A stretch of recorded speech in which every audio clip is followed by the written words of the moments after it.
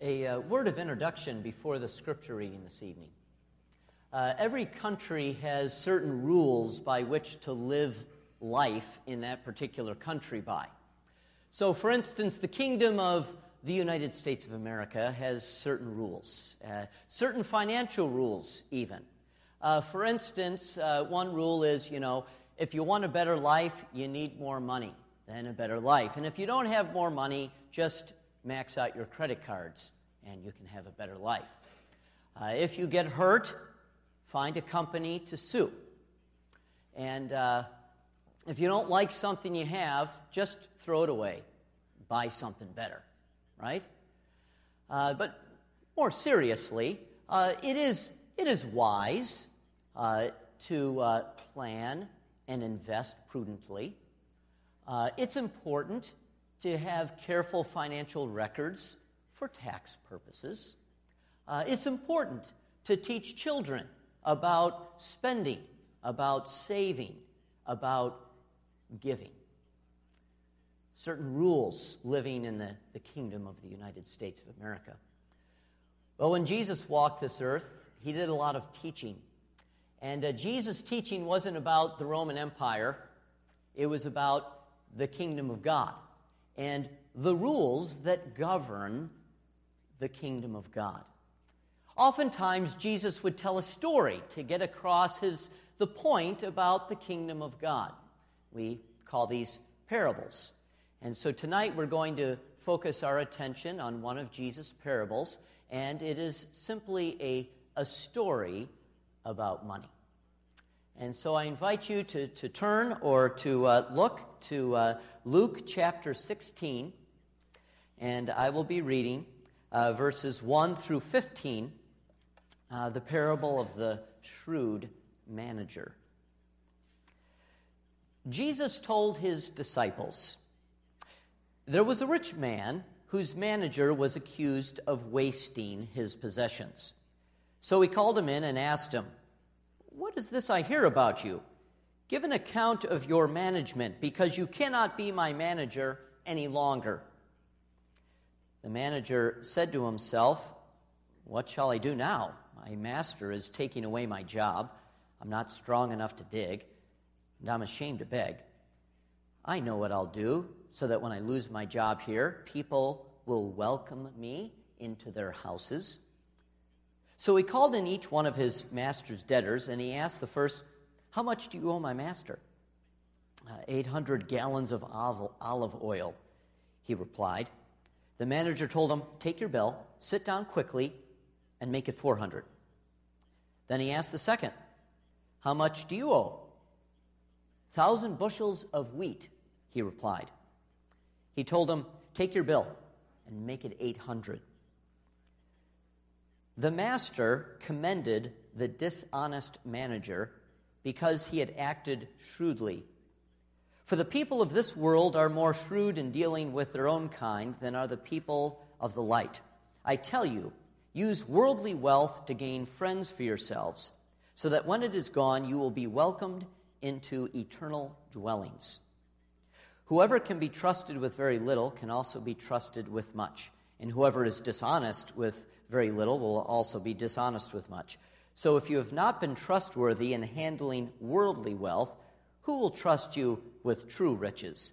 And if you have not been trustworthy with someone else's property, who will give you property of your own? No servant can serve two masters.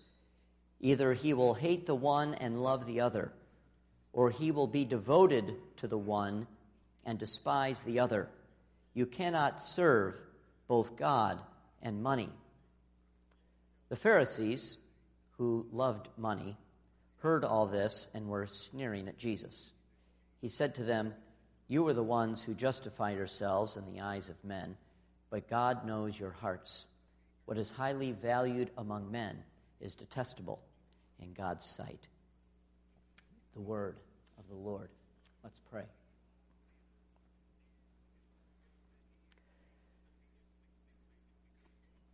Mighty God, our prayer is simply this, that your word would be a living word, an active word, a convicting word in our hearts tonight.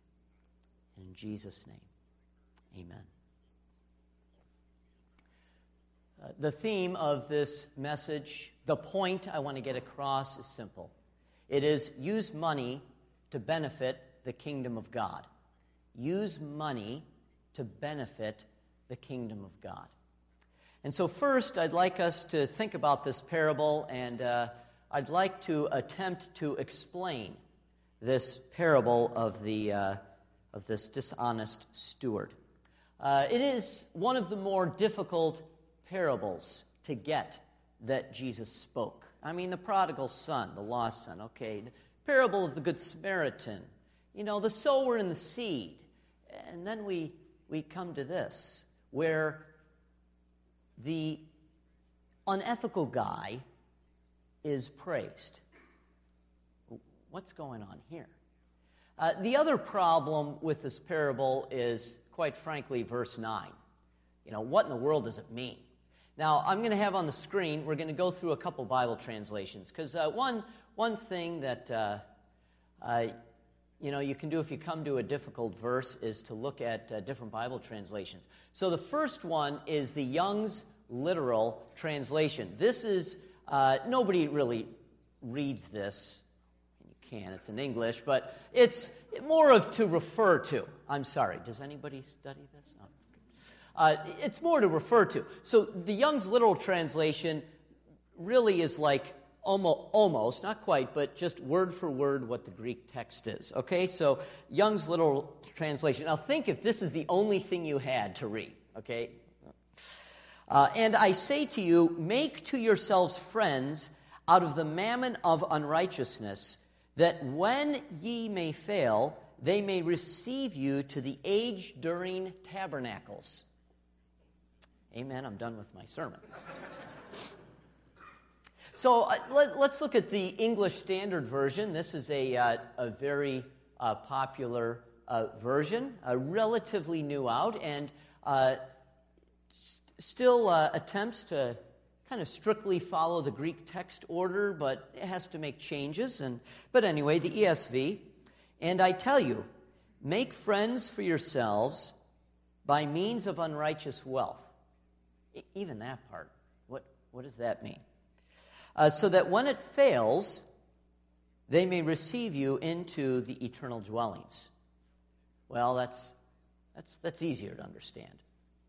Now we're going to look at the NIV. I tell you, use worldly wealth to gain friends for yourselves. So mammon of unrighteousness is money, okay, worldly wealth. To gain friends for yourselves, so that when it's gone, the other translations, so that when it fails, okay, but when it's gone, you will be welcomed into eternal dwellings. And the last translation is the New Living Translation. Here's the lesson. Use your worldly resources to benefit others and to make friends. Then when your earthly possessions are gone, they will welcome you to an eternal home. We see in this parable that Jesus is using a negative example to make a positive point. And we have to be careful. Parables, they have a point. It's not that we necessarily need to find some spiritual thing in every detail of the parable. And I don't think that's Jesus' intent here. He's telling the story to drive home a simple truth about the kingdom of God. Now let's just think about this story a little bit more. There's a manager, and he's about to get fired. In the area of Galilee in first century Palestine, there were, in fact, large landed estates that were big enough that the owner would give managers considerable responsibility over those estates. So as Jesus is telling this story, people are thinking, they're Galileans, oh yeah, we know that big place, farm over there. Oh yeah, that guy's the manager of that farm.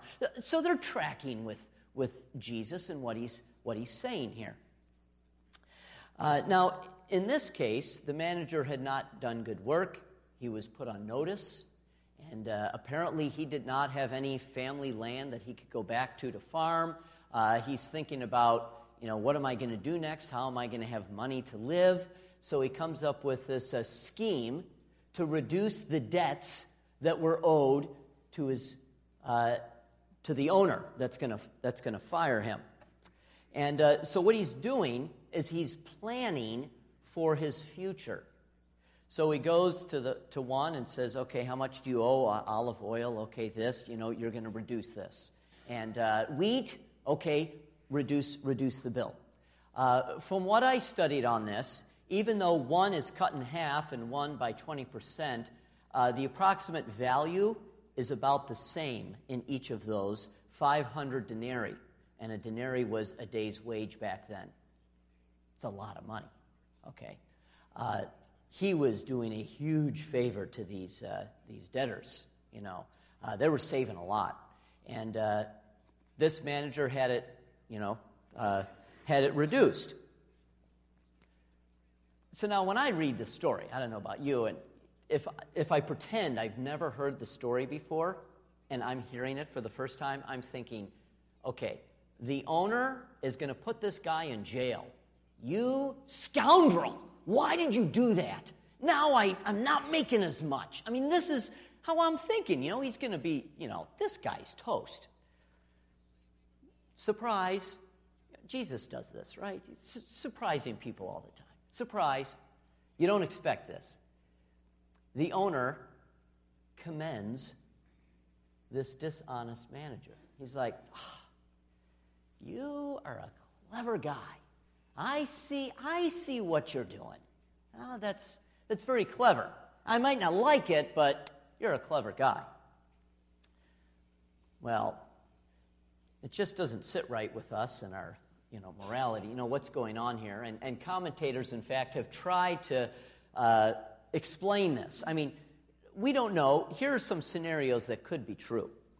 One is that the manager had added extra into what was owed for his own commission.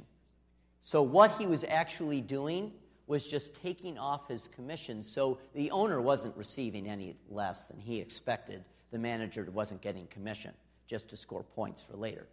Another scenario is that since, based on Old Testament law, a fellow Jew could not charge a fellow Jew interest, maybe what they were doing, the owner and the manager, was just inflating the price. And we're not charging interest, we'll just inflate the price. And so the manager was really just bringing the price down to what was more acceptable in the economy of those times. So these scenarios are plausible, but we can't definitely say, this is what happened. The point is this manager who was not doing good work for his owner used money in a clever way so that when he lost his job, he would be provided for. The point, thinking about the future. How are we planning for the future? The kingdom of God, the causes of God are eternal. And do we think about how we can use our present money to benefit the kingdom of God? Can we be clever and shrewd and just so wise in how we use what we have now to invest in people and in causes that will stretch on into eternity? I mean, we think about investments, right? And what is the yield of this investment? What's it going to do for me 20 years from now? Okay, fine, that's good. But what about eternity? What an investment that is, to invest in eternity. And you can use money to do that now, to invest in eternity. Well, let's think about learning from the parable. So point 2, learning from the parable. We find from Luke 16 that money is powerful. Money is powerful. The manager, he knew money was powerful and he used it in a way to benefit himself. Later on in the passage, after the parable is done, Jesus utters these famous words, "No servant can serve two masters. Either he will hate the one and love the other, or he'll be devoted to one and despise the other. You cannot serve both God and money." The power of money in our lives. What controls us? And Jesus asks us this question. You can't serve two masters. What are you devoted to is another way to phrase that. As we know, people commit crimes just for more money. It is that important. There are people that are so devoted to money and their work, they won't commit crimes. But at the end of their life, all of a sudden they realize that they have neglected something so much more important. The relationships, the people around them. They've neglected this just for the sake of money. People also do weird things with money. Just weird things. I heard of this church. Elders, don't get any ideas here, okay? Okay. There are strange things out. This church, the elder board, they voted and said, we will give $200 to any member who is able to recruit someone else to become a member of our church. Okay, oh, that's a nice incentive.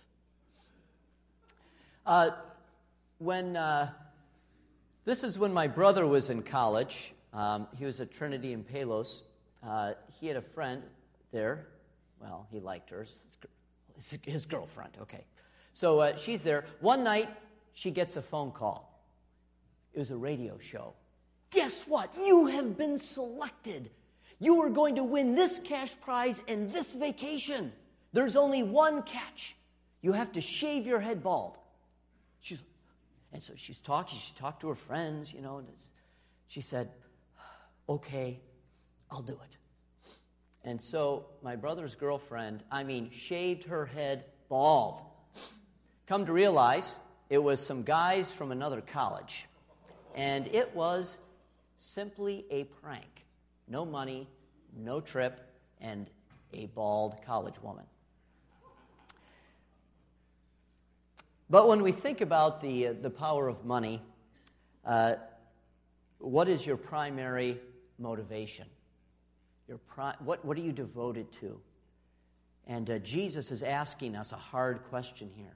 1 Timothy 6, the love of money.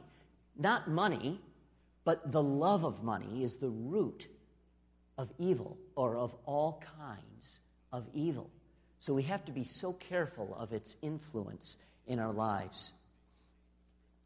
Jesus talks about money a lot, and he uses money to illustrate truth. The parable of the lost coin, the parable of the talents. There's stories of the rich ruler, Zacchaeus, the poor widow with her offering at the temple.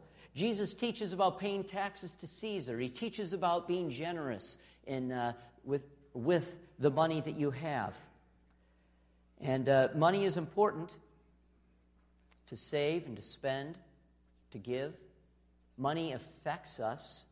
It affects how we think. It even can affect our emotions as well. It can easily have a grip on our hearts. And when it comes to Christian discipleship, money is so important. Jesus acknowledged the fact that to be a disciple of Jesus means Jesus is Lord. You've heard this before, over every area of your life. And a huge area of our lives, of course, is money. We're dealing with it all the time. And to be a disciple of Jesus should have consequences in terms of how we handle money. God watches how we spend money. He knows how we feel about money as well. And lastly, managing money. Point 3, managing money. So verse 9 we looked at earlier, which is one of the key verses of the parable. Use money to benefit the kingdom of God. Use money to benefit people. Because people are eternal. What a wise and clever way to use the money we have now. Money, not eternal, but it can be used for something that is eternal. Of course, there is a place for wise earthly investments. I need to say that. To be honest with you, my dad was a financial advisor. Okay, that's what I grew up with. You know, he's a financial advisor. I will say this about my dad. I could tell that he left work at work, and he was not consumed with money and always thinking and all, you know, about money and all of this. It was a job. It's an important job to take care of money, but it did not consume him. And both of my parents were good role models in terms of faithful giving, in terms of generous giving. And they didn't force that on me, but it just, I'll tell you, it seeped into me. It just kind of grew into me. And this is part of the rule of kingdom of God living that my parents deposited within me, for which now I am very grateful. One way, easy way, of course, to use money to invest in the kingdom of God is to invest in the church, invest in faithful giving. There are studies out there.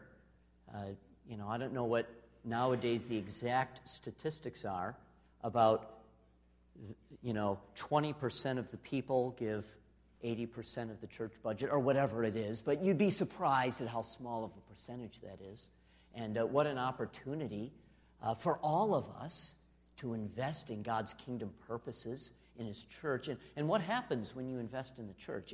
It's in the church ministries, but it's also in ministries outside of this building. Tapestries of Life, CareNet, and all of the different mission and Christian ministries this church supports. That's an investment. When you give, it's not an obligation, it's an investment into eternity. I'm going to close with three practical hints. I'm going to give you all some investment advice right now, okay? So just listen up. Oh, sorry. Anyway, here's three things. One thing is the tithe, 10% of your income. Now, the Old Testament talks about a tithe, 10%. The New Testament doesn't specifically say this, but I think what a wonderful rule of thumb for us. At least, that's the least we can do is give 10%, and then from 10% work up from there. I don't think the New Testament church, I don't think the Apostle Paul said 10% and that's it. I think he was saying, give generously. So I'm saying, maybe 10% is a good rule, and then you go from there as God leads you. So giving. Second, lower and seek to eliminate consumer debt. I think that there's too many people that do not live within their means.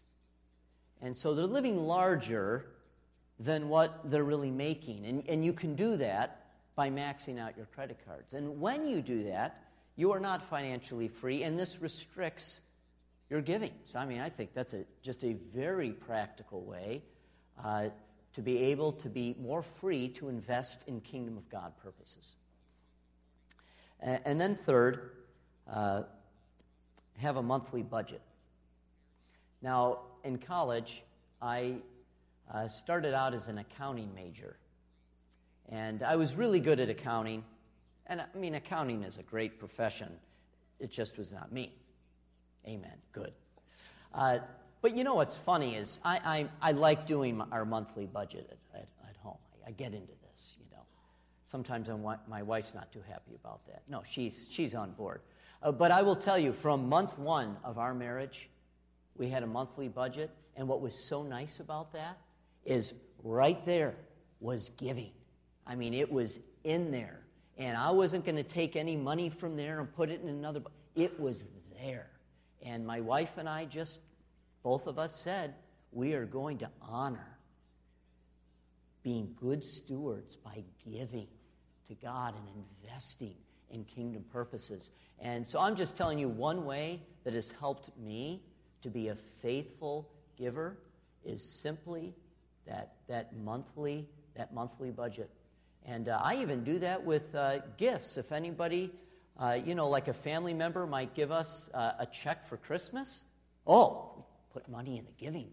What a blessing. We can give more now. Because it is a blessing to invest in God's kingdom purposes. I believe that this message tonight has an application for each person in this room. If you are a new Christian, if you have walked with the Lord for 70 years, there is a message for you from Luke 16, Jesus' parable about money. And why do I say that? Because relative to the world, we live in a very affluent society. Money is all around. It's in our faces every day. We need it. We use it. This is good. But I believe God's challenging. He's challenging me. How can I be more faithful? What am I missing in terms of being a Christian disciple and having an open hand with money? All of us need to consider this word from God. For one person, it may be, I need to start giving 3% because I've given nothing and headed towards 10.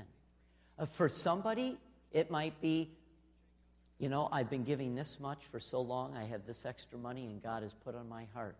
He wants me to give in this kingdom cause. I don't know what it is for you tonight, but I believe this parable about money is so important for us living in these modern times. And we really need to seek God with how we can be more honoring with money. I close with 3 questions. 3 questions for you. What kind of grip does money have on you? Is God pleased with how you use money, how you spend money? And third, how are you using money in ways that reach into eternity?